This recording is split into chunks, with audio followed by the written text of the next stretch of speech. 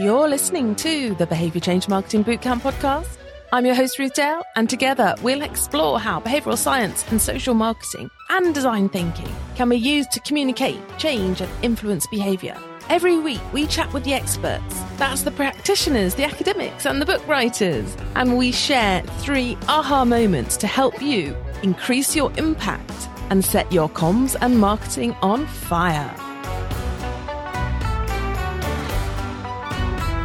We interrupt this session on the 2023 Behavioural Science predictions for 2023 to let you know that one prediction is definitely coming true, and that is that Behaviour Change and Marketing Bootcamp is back. Our next one-day deep dive bootcamp training day is on the 22nd of February. So head on over to www.socialinsightmarketing.co.uk/bootcamp to grab your spot. Our hearts are full. Thank you so much, because we are finishing 2022 with that training already being half booked. And also the early bird is tweeting. So hop over there and do grab your spot. And just for anyone who doesn't quite know what the boot camps are our one-day deep dive training. So you spend the whole day getting to grips with the fundamentals of behavioural science. We use design thinking tools such as empathy mapping and persona building to really get to grips with how we can influence behaviours and communicate change, but taking it to a whole new level. And that's because we really centre in on the importance and the skill set needed to really deeply, truly and madly understand your audience, because that is where the power of behaviour change lies.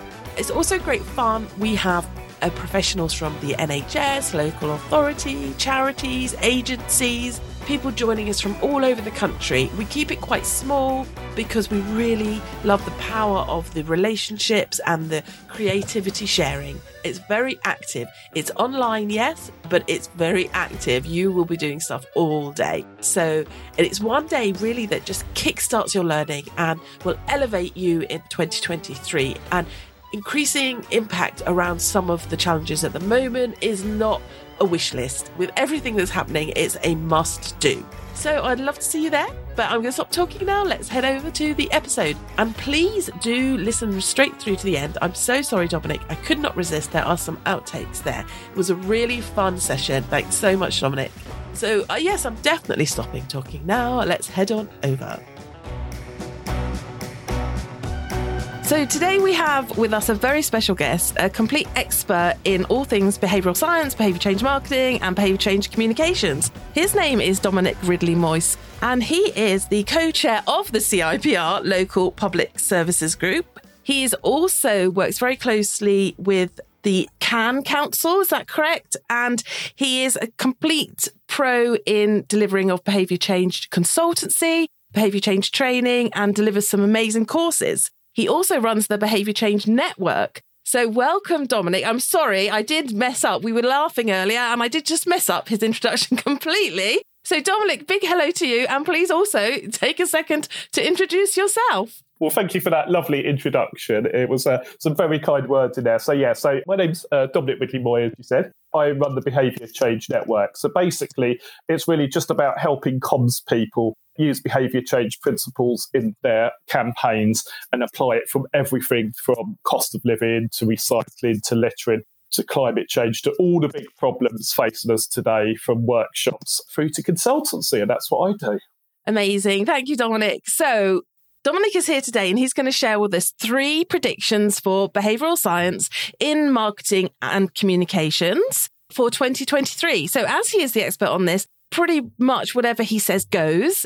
But no, only joking, Dominic. But it's lovely to think ahead and try and get ahead of the game and to try and learn a little bit to see how actually we can take some of this stuff and apply it in our future planning. Because one of the ultimate goals, of course, for any communicator is the strategy and the plan. So taking some time out to reflect and just to think, okay, what's going to hit us next year? Could there be anything, possibly any more stuff around the corner? But thinking about that just through a behavioural science lens is a real privilege. And so thank you for sharing your thoughts with us. So anyone listening, grab a pen and Dominic's going to share his top 3 predictions for 2023. So over to you, Dominic. Okay, excellent. All right. Well, thank you very much for that. So I think prediction number 1 follows on very neatly from what you were just saying. So I think one of the big predictions is around people understanding behavioural science and some of the frameworks a bit more. So I'm sure a lot of people listening will have either read one of the Nudge books or is familiar with the book. So they're a good place to start. And there's been lots of debate recently in the behavioural science community about whether nudges work. And my answer to that is, yes, they do work. And it's a bit like saying, does science work? So I think good science works and bad science doesn't work. And it's the same with behavioural science and applying it. So I think one of the big things, and certainly one of the areas that I work in, and I think as comms people, a lot of the things that we need to focus in is getting that understanding of what shifts behaviour. So things like understanding context, measurement, testing, all those kinds of things, and really kind of getting to grips with frameworks where we understand why are people's behaviours changing, what motivates those behaviours, how can we shift them. So this is a big area, I think, around upskilling people who want to use the theory. Prediction number 2 is really that behaviour change on its own is not enough. So behaviour change can do lots of different things. And I think it's really exciting times. There's loads of areas where behaviour change can buddy up with lots of different friends. So things like AI or artificial intelligence, data science, linguistics, possibly even the metaverse, but who knows if that's actually going to be a thing. So there's loads of things there where I think behaviour science is going to work with other disciplines. That's going to be fascinating. And then I think the third one for me is, I think it's probably just, it's a passion of mine, and I think a really important area for behavioural science, and that's around climate change. Because actually saving the planet is arguably the biggest challenge facing us at the moment. And if I can get this right, it's the Intergovernmental Panel on Climate Change, which is the global body that looks at stuff we can do to tackle climate change. According to them, there's 61 things we should all be doing to tackle climate change. And the good things is that they're all behaviours. So they're all things we can avoid, all things we can start doing, and all things we can improve on. So that's a massive area where behaviour change theory can literally help make such a global difference. So those are kind of my predictions based on where I think the industry needs to involve and also areas I'm working on. Thank you, Dominic. So let's just recap those really quickly for anyone listening, or I should say for everyone listening. So the first one was really about getting to grips with the theory a bit and understanding, I've written there, a good understanding of what shifts behaviours and what motivates behaviours. So, of course, I completely agree with that. But how have you got any tips, Dominic, for, like, sometimes there is quite a lot of theory out there. And are you saying, everyone has to run off and get their masters in behavioural science? And what does an upskilled comms professional need to do in order to feel that confidence in using the behavioural science? So, I mean, it's something that I say when I run my workshop, because actually the thing is that it's just taking a step back to think what is happening. So if you take recycling as an example, it's just some really easy things. It's saying, why are people not recycling at the moment? What's stopping them? What are the barriers to recycling? So is it that, like, in a flat, it could be that actually there's people in flats often don't tend to have bins to recycle. So if you don't have a bin, no amount of communications is going to shift that behaviour. So it's thinking through, how is it happening? Why is it happening? What's happening? When is it happening? When do people perform that behaviour? So it's quite a simple model to just think about how are people behaving, what motivates them, and what are the barriers? What do we need to shift? And just taking that time out can make such a big difference. Okay, thank you. I completely agree, of course, completely biased because the insight part of behavioural change is my most favourite part. And so have you got any tips for people if they're in the comms role, they're really, really busy, and where do they get this insight from, Dominic? How do they find out who's got bins, who hasn't? How do they get some of the knowledge around these insights?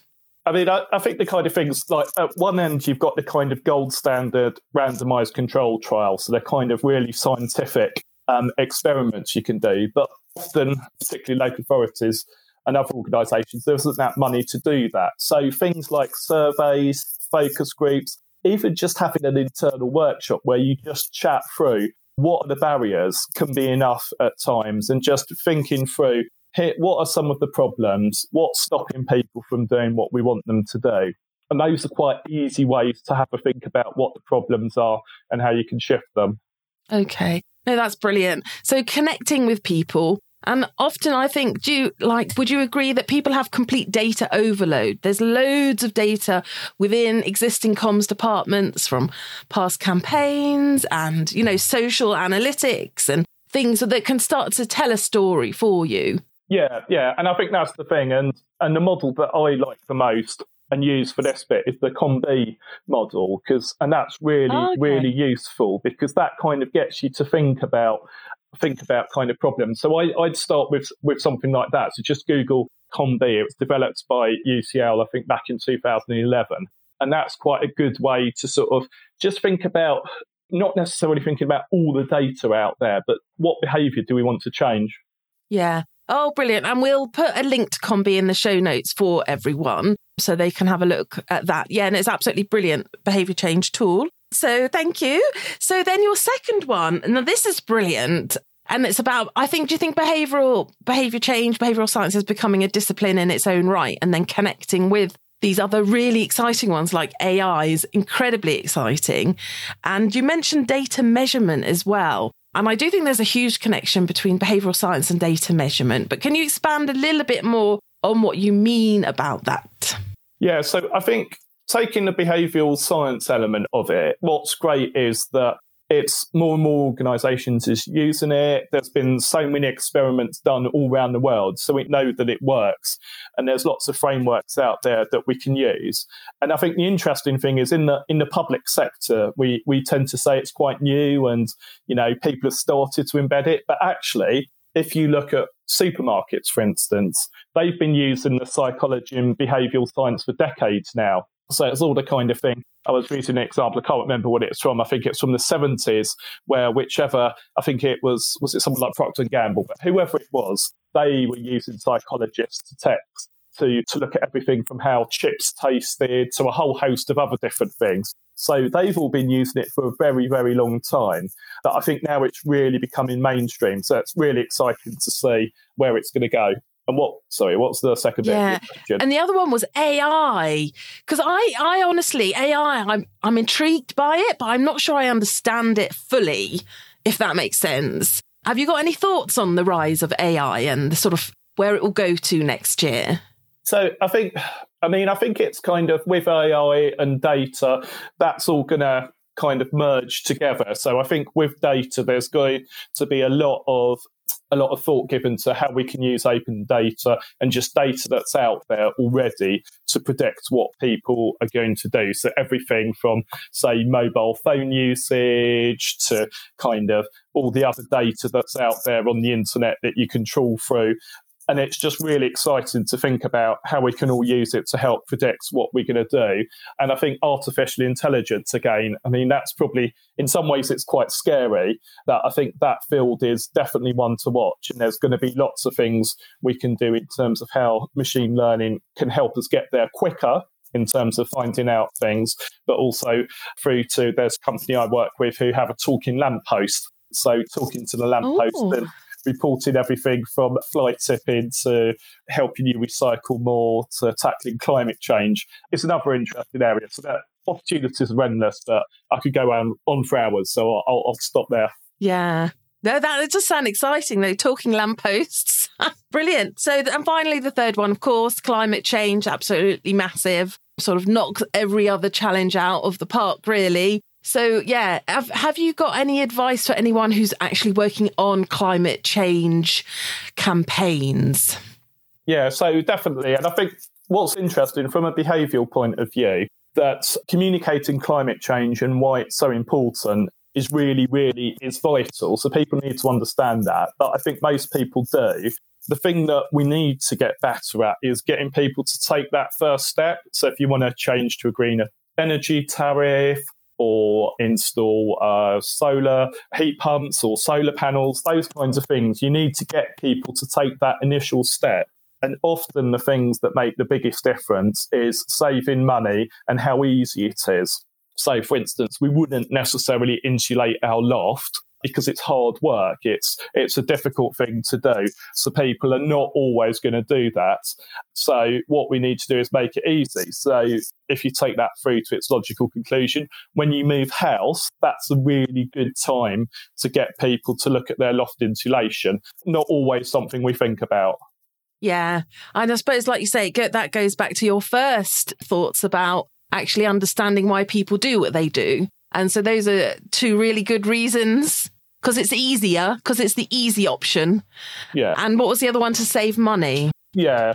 And those are the kind of things you can unpick in like a focus group or a survey. What is it that gets you to do X or Y? So it doesn't need to be rocket science. It can be a simple question about, why did you change energy tariff? Was it because it was greener? Was it because you moved house? Was it because you wanted to save money? So you can ask people those questions and find out the answers pretty quickly. Yeah. Oh, no, that's so interesting. Because I saw in some of the chats, I'm not sure where, but we were talking about why people changed, like you say, their fuel, why people are making decisions around their heating. And actually, it was the cost of living crisis. People are looking to save money quickly. And so some people are saying, well, yeah, this is good news for the climate if people are being slightly more responsible with their, decisions around fuel and, short trips in the car. But of course, really serious subject, cost of living, the real problems out there with fuel poverty and people not being able to afford their homes. So this is literally, the excess decision. So the motivator isn't actually anything to do with the desired outcome, but it's actually quite beneficial in some ways. And you've hit the nail on the head, because at the end of the day, like if you take people on lower incomes at the moment, and all the behavioural science tends to suggest that people on lower incomes and in debt can make much worse decisions. And the sad fact is that actually, if you haven't got enough money to kind of feed yourself and your family and heat your home, your primary motivation is going to be about what you can and can't afford. So the only way you're going to move to that tariff that's greener is if it saves you money. So that has to be front and centre of a decision like that. Yeah, absolutely. Thank you so much, Dominic. So what's happening with you as well? I hear you have an amazing course coming up. It ran for the first time in 2022 and it's running again in 2023. Can you share a little bit about that, please? Yeah, it's a great course and really enjoy running it and always get a really good bunch of people on it. And basically, it's just thinking through how can you shift people's behaviours. So if you're running campaigns on anything that's a behaviour, so it could be around healthy habits, it could be around cycling to work as opposed to driving, littering, climate change, cost of living, all those kinds of areas.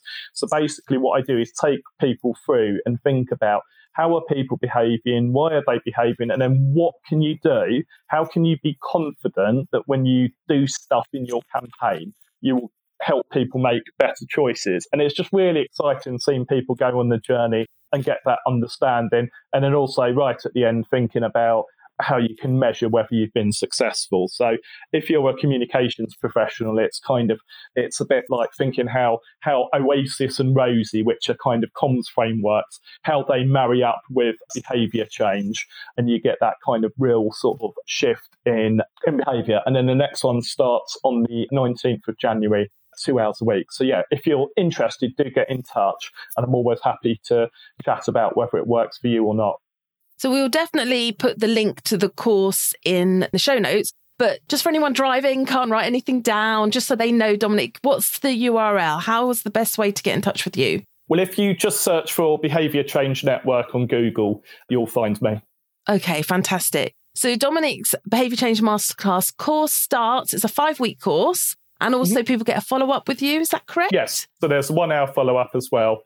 And so it's 5 weeks of actually how you apply behavioural science alongside methodologies such as Oasis. I even heard the magical word measurement in there somewhere. And do they get homework? Yeah, there's a bit of homework. So a bit of homework. A little bit of homework. So it's the type of thing you could spend half an hour doing it, and you can spend several hours if you wanted to. So it depends how much you want to get into it. So most of the content is during the course, basically, and then there's a bit afterwards. But it's up to you how much you decide to do. Yeah. No, thanks so much, Dominic. It looks like an absolutely brilliant course. So yeah, I would recommend everyone to hop on, have a look, see if it's for you. So we always finish our episodes with asking our guests what their favourite book is, or a book that they would recommend for people. And it doesn't have to be about behavioural science. It often is. But so do you have a book that you would recommend, Dominic? Oh, I was debating whether to change to something that's not behavioural science. But yes, no, I have thought about this, and I am going to go with a behavioural science book simply because I'm doing loads of work around habits at the moment and looking to do another course on habits next year, which I think is a really interesting and exciting area. So if you haven't read it, Tiny Habits by BJ Fogg is really interesting. And he founded the Behaviour Design Lab at Stanford. And what I really like about his book is that, and I think this is what he talks about being so important with habits, is having a behaviour model that explains clearly and quickly how to shift that behaviour. So he's got his model around habits, BMAP, which basically says that for behaviour, i.e. a habit to start or change, you need motivation, ability and a prompt. So it's really simple things you can do in your everyday life to be more healthy, be more productive, to a whole host of other things. So yeah, definitely worth a read, especially as we come through to the new year. Yeah, absolutely. So just for everyone listening, we're committing to get this out just before the new year, because it is a Predictions 2023, and also give everyone a chance to get Dominic's early bird to sign up for the course as well. But what a perfect book to start 2023 on, because as we set those wonderful New Year's resolutions, how deep is that belief that we will actually follow through, I wonder? I think there's an interesting question about, do people who come up with New Year's resolutions, are they more likely to follow through because they've started it on New Year's Day or in January? I love it. I love New Year's resolutions. Are you going to set one, Dominic? For myself? Yeah. Well, put you on the spot now. I possibly am, but I think the thing is, I'm going to bring a bit of behavioural science into it. And if I do, it's only going to be one, because if you do too many, you're likely to fail because we're cognitively lazy. There you go, a bit of behavioural science jargon there. So I'll set myself one, and it's going to be something about exercise. But I think more importantly, I'm going to follow one of the models. Otherwise, I won't stick to it. Okay. Oh, intriguing. Maybe we'll have to check back, see what your model is, track your progress. Yeah, I'll post regularly on LinkedIn of me and a cross trainer. So I'll use a kind of commitment device to share with everyone, and that will make me much more likely to do it. Oh, that's brilliant. Oh, so thank you so much for sharing your 3 predictions. Incredibly useful. Thank you so much. Good luck with the course. Everyone, if you haven't had a look at the Behaviour Change Network yet, go on Google it. Okay, well, thank you so much for having me on. It's been great. And yes, looking forward to lots of behaviour change in 2023. Do I need to give you hand signals if, like, we're... Do you have special signals like, this means stop talking, this means... I can see you're recording it. Well, you'll edit this bit out, presumably. No, this is the best bit. No, yeah. So we'll get started. Okay. No, I'm only joking.